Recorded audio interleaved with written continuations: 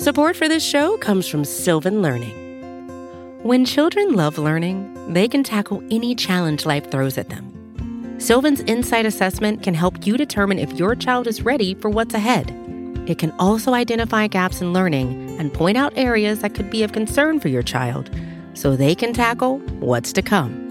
And right now, it's the best price of the year at $29. Go to sylvan29.com to learn more and get your child's assessment for only $29. That's SYLVAN 29.com. Reverend Ella Skipwith schedules her life around a smell. She wakes up and goes to check for it, almost like the weather. I open the door to see if the odor is out there, okay? If it's not out there, then if it's anything that I have to do outside, such as mow the lawn or rake the leaves or anything that I have to do outside, I try to hurry up and do it while the odor is not there. Because once the odor gets started, you cannot go outside. You have to keep your windows closed and you have to keep the doors closed so that the odor does not get in the house. This odor is the smell of hog waste from giant industrial hog operations, and it's a common smell in counties across eastern North Carolina. The state is the third largest producer of swine in the U.S. It's home to more than 9 million pigs. All those pigs generate a lot of waste, and that waste generates the odor that people like Ella have to live with. For decades now, they have struggled to gather in their yards for barbecues or to hang their laundry outside. It seems pretty terrible. So when the people in these communities decided to protest against this odor, why were they not heard? From the Vox Media Podcast Network, I'm Dylan Matthews, and this is the third season of Future Perfect. This season, we're exploring how the meat we eat affects us all, because the complicated system we've created to produce cheap meat has consequences for everybody. Over the course of this season, we'll look at the consequences for animals, for the climate, for worker safety, and for our health. But today, we're looking at what hog farms have meant for the health and environment in North Carolina communities. And we'll see just how hard it is to fight for changes in how our meat is produced.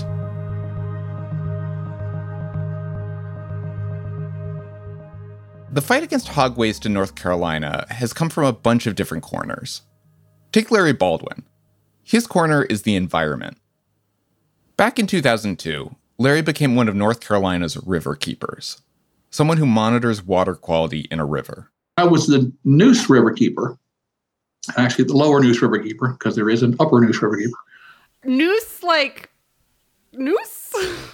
Neuse. Part of Larry's river keeping involved paying close attention to hog farms and their effects on his river. And to do that, he had to understand exactly how they were disposing of waste and why it might be a problem. He gave us a rundown of a typical hog operation. These were not farms out of a storybook. And I even asked people, how many of you have seen the movie Charlotte's Web? How many of you cried just a little bit? Okay. That's not how we raise our meat anymore. Take pig meat, for example. Pigs are usually kept in a long building. It's dark and it's crowded with thousands of pigs inside. And if you'll forgive me, Larry's going to walk you through some very gross math.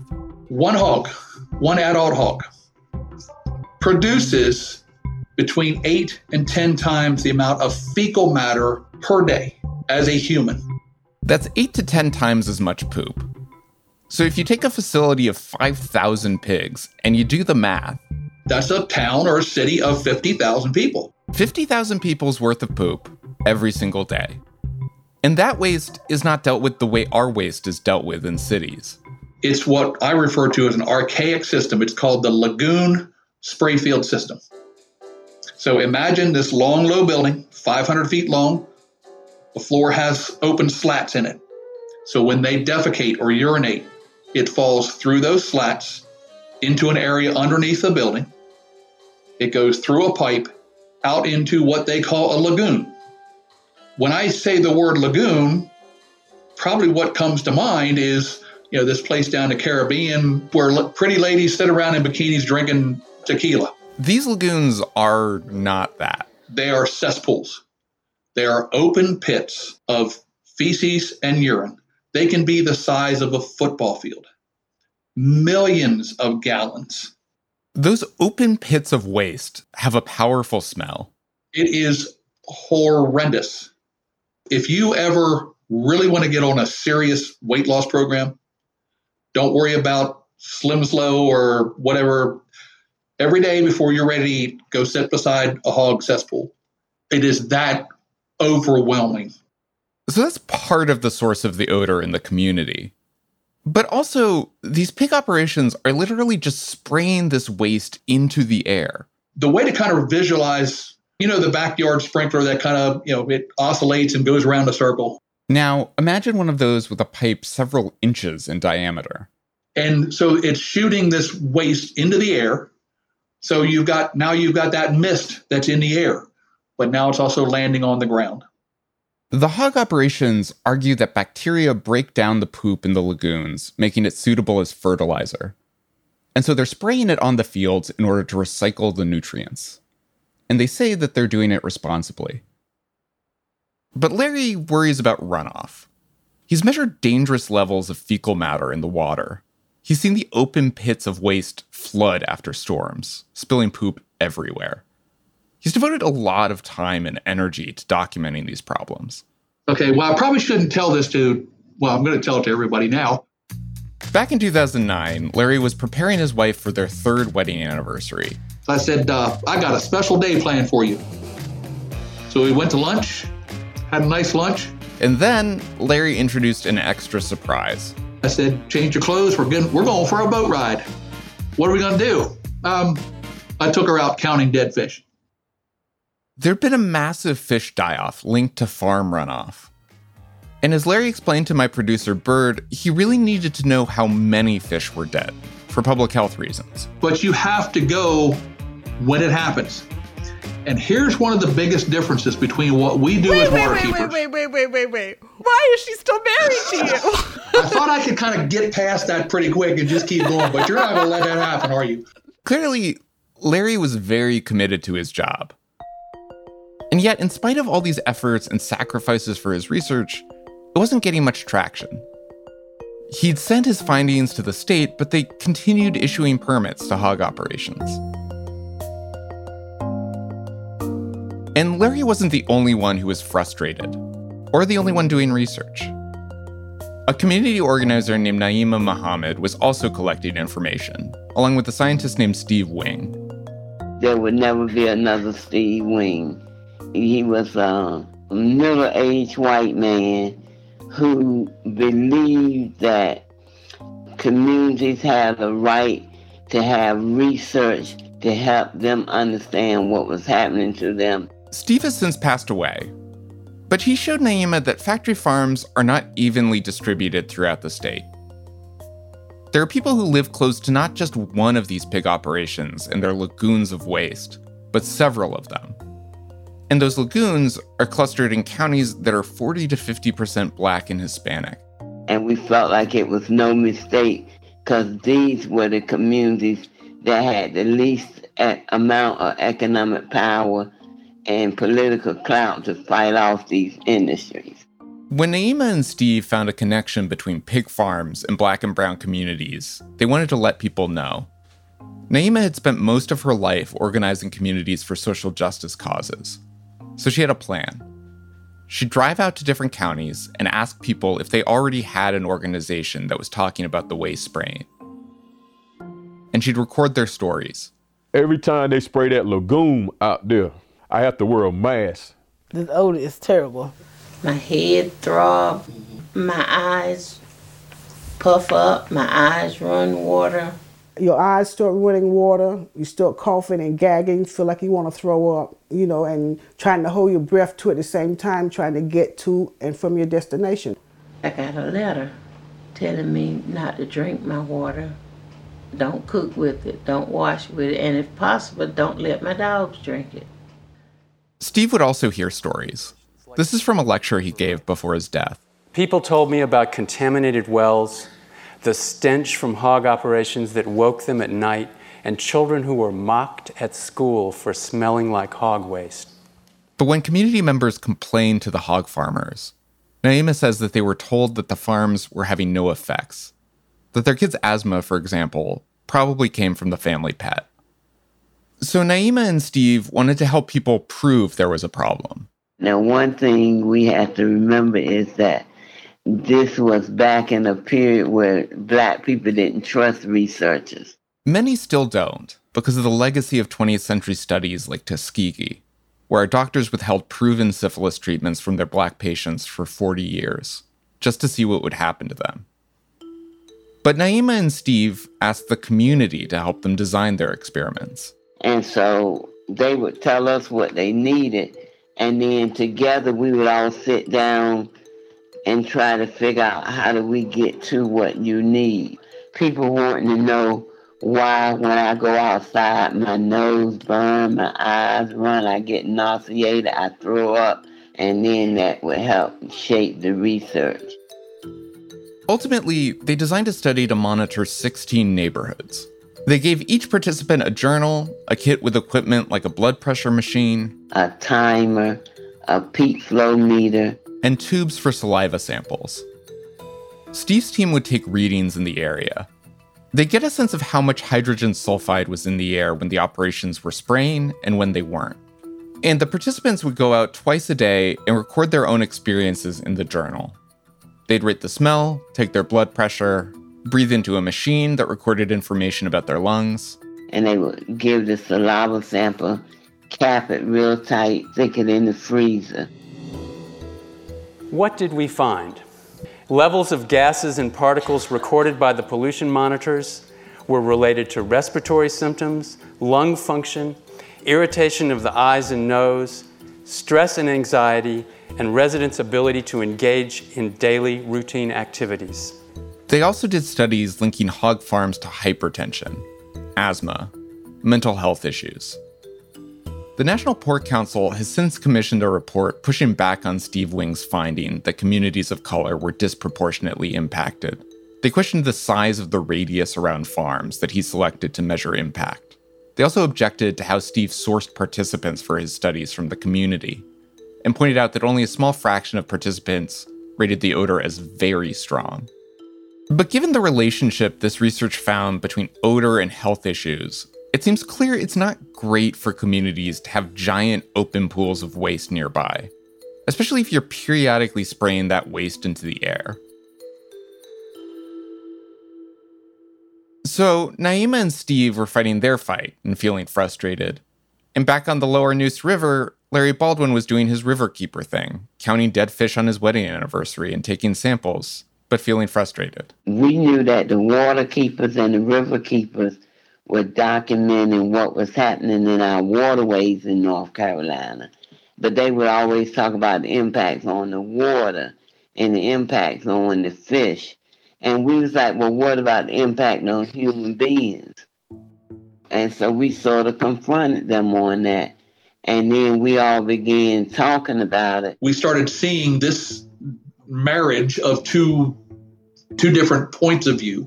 Naima's organization formed a coalition with Larry Baldwin's River Keepers and Water Keepers, and also with a local group co-founded by a community activist named Devon Hall. Together, they started lobbying the North Carolina legislature for change, hard. In 2007, Naima and Devon took a group of people down to the state capitol in Raleigh. They gave the legislators all their scientific documentation. They gave them copies of a DVD Naima put together with community members' stories. And they built a mock hog farm on the lawn outside the legislature. It had 2 little hog houses. It had the roof pulled back so you could see the hogs and their cages inside. And it had 2 kiddie pools filled with 40 gallons of pig poop. So when we was pouring it into our lagoon, the facilities manager came over and asked us what we doing. And when we told him, he said, well, if y'all spill 1 drop on this lawn out here, we're going to have to fine your organizations thousands of dollars for cleanup because we're going to have to call in hazmat because it's toxic waste. We was like, toxic waste, really? Well, we didn't know that because when we loaded it on the truck, it was organic fertilizer. Remember, that's what the hog operations called it to justify spraying it on the field. So we don't understand how we drove it 40 miles up the road, and then you tell us it's toxic waste. And since hog operations were spraying this organic fertilizer near homes, Naima's mock hog operation had an irrigator spraying waste into the air. The legislators complained about the smell. Yeah, that's disgusting. And we was like, disgusting, really? It's only 40 gallons, but you asking communities to live with 19 million tons of this stuff every year. So, we don't see what your problem is. So, with their combined forces, Larry and Naima and Devon were trying to become something that the legislators and the hog operators couldn't just ignore. Because at one point, they just had to worry about these crazy environmentalists over here, and they had to worry about these environmental justice folks over here. Oh, crap, now they're together. They're working together. And now they're starting to bring in attorneys. I'm Marian Engelman Lotto, and I worked at Earth Justice, which is a nationwide not-for-profit. I love Marian Lotto. She's forgotten more about some of the stuff than I'll ever know. She is just that intelligent. And yes, you can tell her I said that. Marianne had actually been interested in the problem with hog farms and waste for a while. And now she was coming to North Carolina to help Larry and Naima and everybody else who'd been fighting for such a long time. So, after the break, what happens when Naima and Larry and Devon and Marianne all combine forces?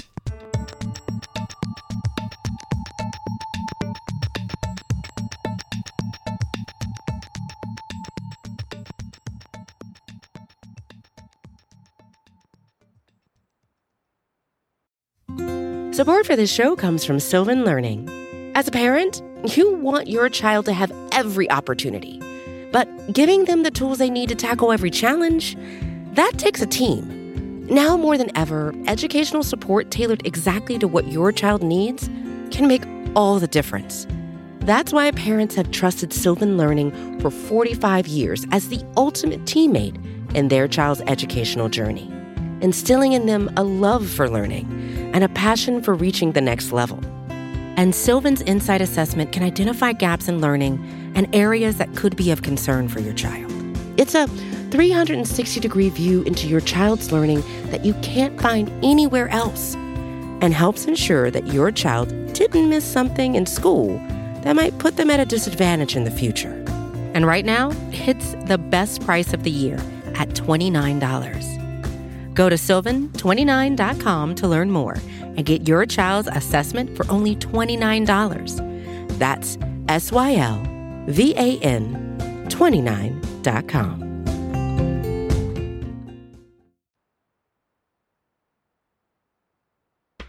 Welcome back.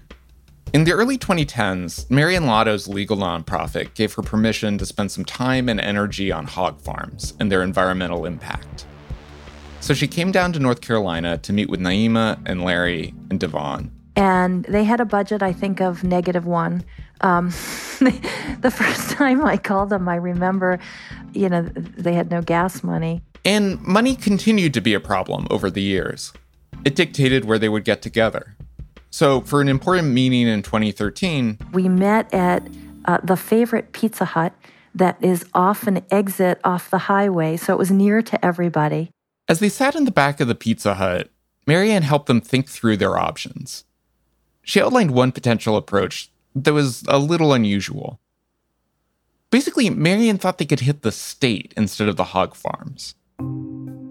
Every 5 years, the hog farms would go to the Department of Environmental Quality in North Carolina and say, "Can we have a permit saying our hog farms are safe, please?" And the state would say, "Sure." People would complain, our waterways are being polluted, our air is polluted, we have asthma. There's all this research coming out, and yet the state just keeps churning out the same permit every 5 years without sufficient protections for people's health. I mean, you could start a transformation away from lagoon and spray field systems. There are a lot of things you could do, but they weren't doing any of those things. They were just churning out the same permits. And that was where, according to Marianne, the state was breaking a central tenet of civil rights law.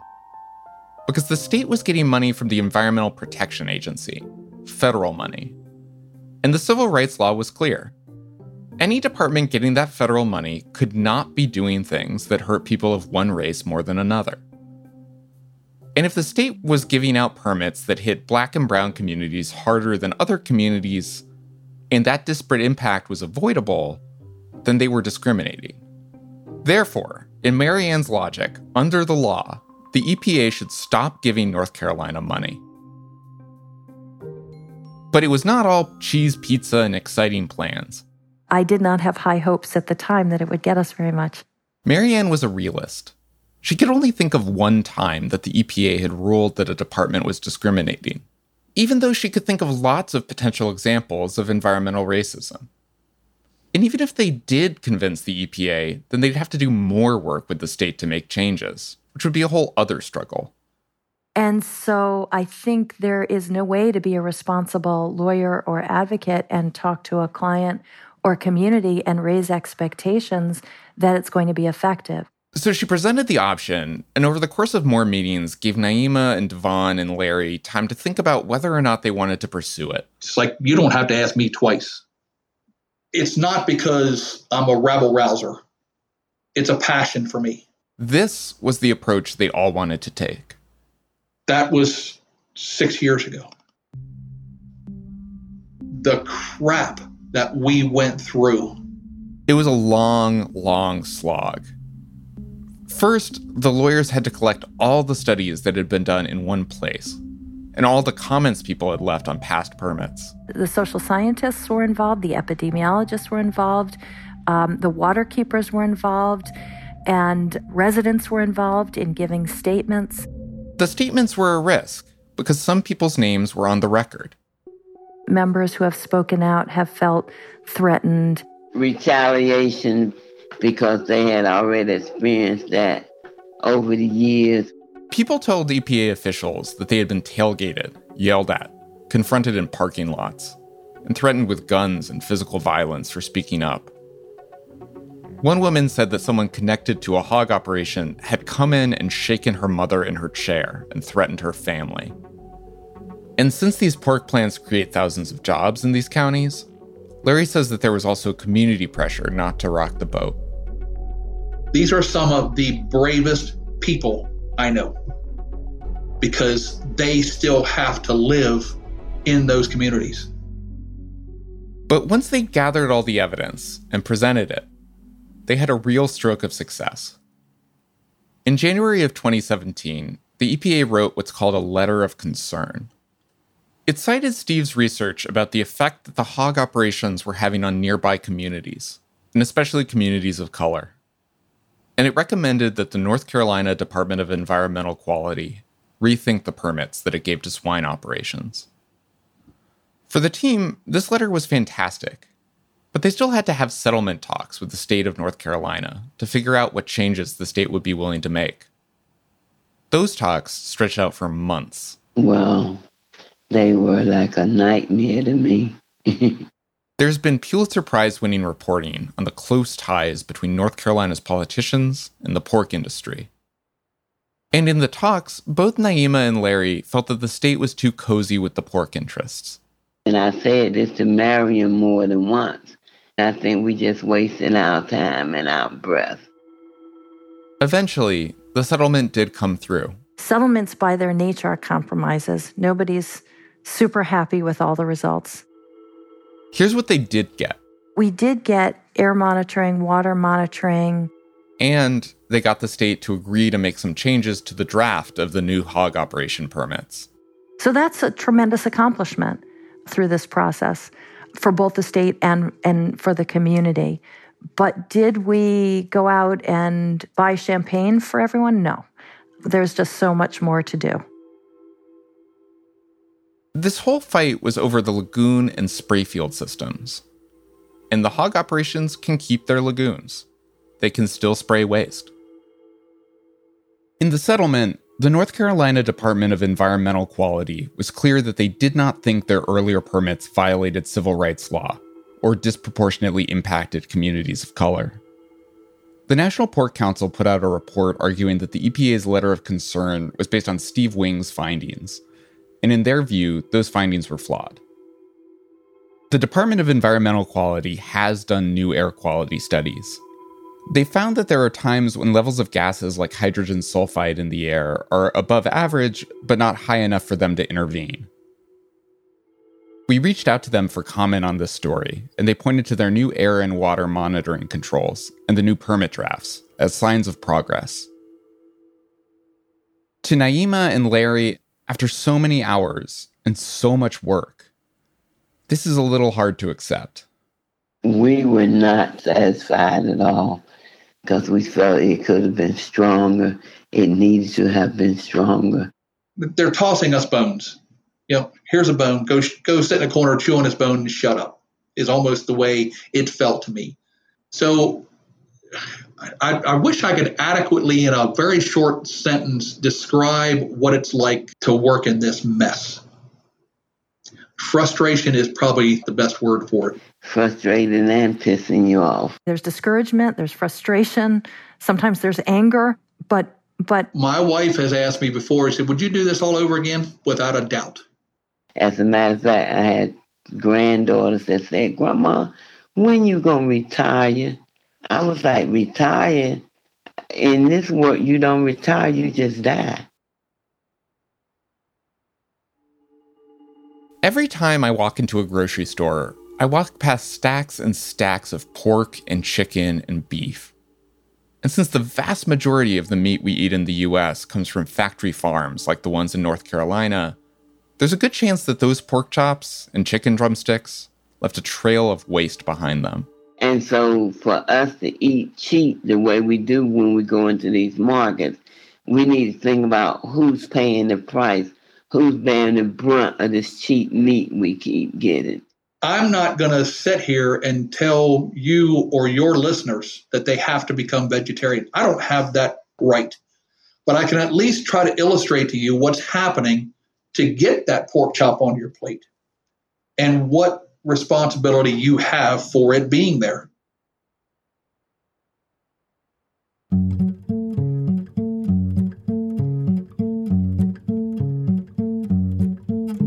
There are 7 more episodes to come all about how the meat we eat gets to our plate. So keep listening. For now, this episode was produced and co-reported by Bert Pinkerton and edited by Amy Drozdowska. Our hosts are Sigal Samuel and me, Dylan Matthews. Jillian Weinberger is the senior producer of this show, and Jared Paul mixes it. Liliana Michelena fact-checked this episode. And Liz Nelson is the executive producer for Vox Podcasts. Ella Skipwitz's interview and interviews with other residents all came from Naima Muhammad's video, The Rest of the Story. Thanks to her and to Acacia Cadogan. Marianne Engelman-Lotto now directs the Environmental Justice Clinic at Vermont Law School. Thanks to her and to Viveka Morris from the Yale Law, Ethics, and Animals program, who advised us. Thanks also to Kate Daly and Lauren Katz. Music in this episode from APM, Chris Zabriskie, Poddington Bear, Little Glassmen, and Jared Paul. This podcast is made possible thanks to support from Animal Charity Evaluators. They research and promote the most effective ways to help animals. And if you like this podcast, we're going to be covering this topic a lot more. And in fact, we're hiring an editor to help us do that. We've got a link to Future Perfect's Future of Meat page in the show notes if you want to find out more.